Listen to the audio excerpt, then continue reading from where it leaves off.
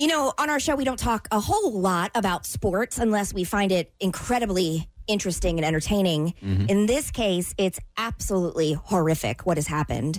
Former NFL receiver Henry Ruggs III, former Raiders, is that right? Yeah. University of Alabama receiver, too. Was sentenced 3 to 10 years in prison for, first of all, driving his car while drunk at 155 miles per hour, running into another human being, creating a fiery crash, and killing that woman. I think they said she was going like 43 miles an hour. The speed limit. Launched her car 570 feet. Absolutely. That's insane to a car to go that far. On fire once it landed, or was it on fire while it was in the air? I don't know. Either way, a life has been lost, and a lot of people are enraged about what they're saying, how little the sentence was from the judge. 3 to 10 years in prison. So at least 3 years, could be 3, or could be all the way to 10, or somewhere in between. Of course, O.J. Simpson, following the news, speaks out about the sentence. I know I went to college on a football scholarship, but somehow this math is not adding up to me. You're driving a car at roughly 160 miles an hour on a public street and end up... At least with O.J., this part, he's not hypocritical, because even when he had the Bronco chase, he was going like 30 miles an hour. Under the speed limit. So he's a very safe driver. On the freeway. He wasn't even driving, but he wanted his driver to go slow. Now, outside of the car, he's very dangerous. But inside the car, he's very 10 and 2. Yep. Well, he had someone else driving, you're right. Killing a girl and her dog, and you get 3 to 10 years. You go to a hotel room that you're invited to retrieve your own Here he makes it about himself. Stolen property I now have, because it was ruled to be mine by the state of California. And you get 9 to 33 years. Same courthouse, same city, same state. I don't know. Somehow it just does not add up to me. And you're free after a double murder. So. Yeah, there's that. So it's while we're torn a little bit. I mean, it's hard to hear O.J. Simpson of all people. Sure, but he can be. People who have done bad things can be right. Yeah, and in this case, I think that we do agree with him. How does that make sense? It doesn't. It not to us. So we do have our official attorney, Lisa Lanier, joining us live on the phone. Good morning, Lisa. Hey, good morning. Hey, so this is a great story. Yeah, can you walk us through exactly how this makes sense? Does it make sense to you? Yes. So the reason it makes sense is that there were problems with the blood alcohol draw that was done. And so what happened was that there were questionable steps in the warrant, and it was believed by prosecutors that his defense team would be able to get this kicked out, get the blood alcohol kicked out, and that they wouldn't be able to prove intoxication. And so they accepted a plea deal rather than take the risk of him getting off scot-free. Oh, so he was facing many more years. He was facing up to 50 years. Yeah, the penalty was up to 50 years, but because of the problems with the warrant, they were very concerned that it would get tossed. And they were still planning on prosecuting him, and they would still try to prove, you can prove intoxication without the blood alcohol, but it's much more difficult. And so the likelihood was that he could potentially get away scot-free.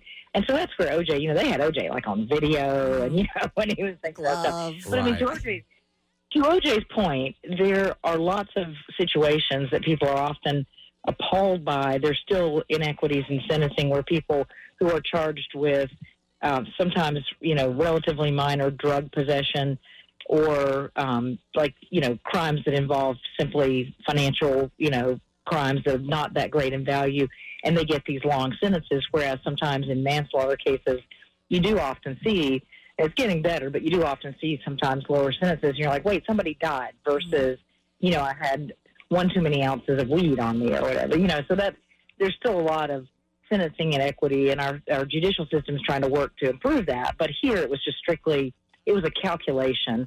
They did a cost-benefit analysis and said we'd rather see him go away for a lesser sentence than see him get off scot-free. I see. Mm-hmm. That's why we have you on. You know all the ins and outs and the details. And now we're like, now it makes sense. Now we get it. We agree with OJ, and then also it makes sense. This is a really good day. Now, we had, years ago in this area, there was a TV personality that, there's the allegation was maybe intoxicated, driving like on a side road and ran over a pedestrian while he was trying to walk home. Right. I think the road was closed even. Something like that. Under construction. Yeah, it was under construction, odd. I think. And I can't remember how much he was sentenced to, but he only served like 2 years in prison, 2.5 years in prison. Mm-hmm. I think Michael Vick and the dog fighting thing was disgusting. Don't get me wrong. Spent more time in prison, and he took a life. Mm-hmm. And then he paid his sentence, and I know he's trying to live his own life, so I'm not even going to bring up his name or anything, because people should be able to move on. But when somebody else, though, they lost their family member, they can't really. Yeah, well, and that brings up a good point. Here we know the sentencing of Henry Ruggs. Yeah. But what about the family who lost a daughter, a sister, a friend? I mean, what about her life? What happens to them? They just have to move on? Yeah, and usually the district attorney is in dialogue with the family in that situation, and they often, consult with them and explain the pitfalls about the warrant and the risk, and a lot of times they go ahead and get the family on board usually before they go and accept a plea deal like that, because the last thing they want is in the family holding a press conference or something and saying, this was terrible. But when the family understands, and they understand they'd rather have a conviction than him getting off, they were probably buying into that, I would think. See. And then you have, and my sympathy is obviously for the family, but then you have a young athlete who had his whole career and generational wealth for him and his family going forward. And that's gone with one night of a major, major mistake. Mm-hmm. It's crazy. It happened that fast.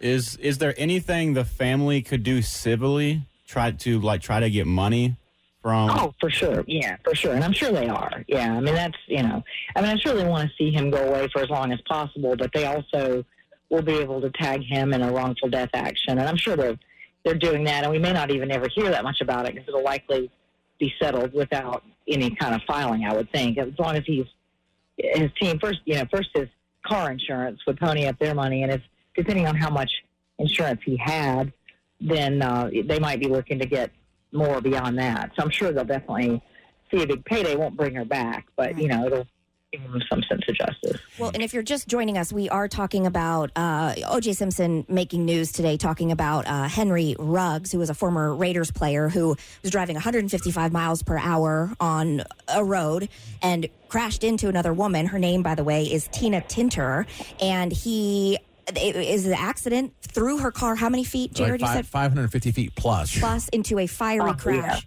killing her. And O.J. Simpson is absolutely. And I think that for the first time ever, we actually agree with him that it seemed like, until Lisa Lanier explained it seemed like the sentence was light. We do have the judge talking to Henry Ruggs during the sentencing. Mr. Ruggs, you overcame so much as a young child.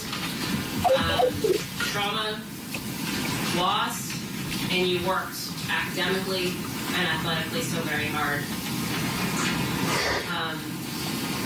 And the world lost Tina, who was clearly a lovely, wonderful, and bright woman, and Max.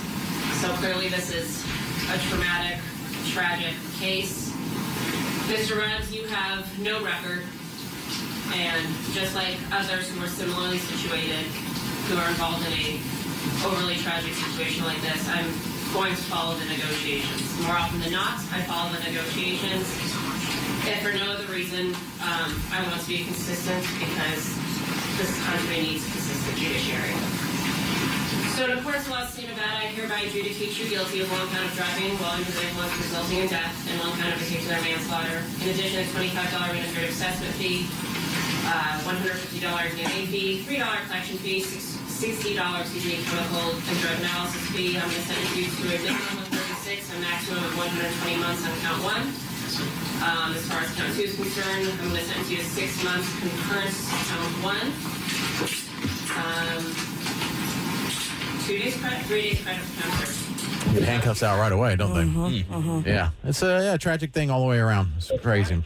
Well, Lisa, can we say where you are right now? Oh, Oh, yeah, absolutely. I don't know who your cell phone provider is, but it's really good. It sounds great. She had me call her several minutes ago to test the reception, We did a so test she's very call. forward-thinking. Yeah. She's in Germany. Verizon works well internationally. Sounds like She's in it. Germany right now. I know. Lisa, how do we get to travel with you? Like, how can we make that happen? Come on. We're Come on. We will have a ball. Yeah, come on. We'll have fun.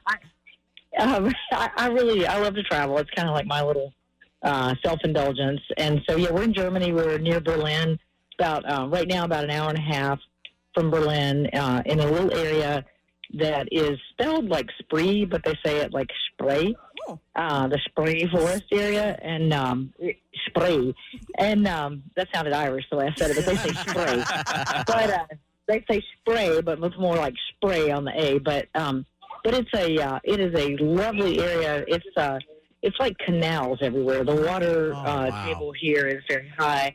And so it's a place where there aren't very many cars, and like people live here and they can only get around in these flat bottom boats, and it's just absolutely gorgeous. Oh my gosh! You just made us even more jealous. Yeah, I'm looking at pictures now. I'll send some pictures. I've taken lots of pictures here, but it's just a lovely area, and we spent a lot of time yesterday in Berlin, and just really, heavy-hearted about all the Holocaust stuff, and that was a heavy day. But I learned that Germans were for a long time just not wanting to talk about the Holocaust. Let's just pretend it didn't happen. Let's don't talk about it.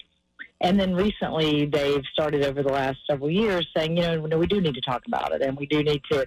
So there are all these new memorials, and memorials to like all the different sort of sects of people that were persecuted and killed by the Nazis, and all, like in the streets now, there are these little bronze tiles that they're trying to identify all the victims of the Holocaust and the last place they were known to live, and they put a little tile down for them, and they put on there which concentration camp they were taken to and what their fate was, and it's just, that's heavy stuff. But Spree is a fun place. Spree is a place to just relax and have fun. But y'all come next time. We'll have a great time. Yeah. Don't have to tell us twice. Please send pictures. We would love it.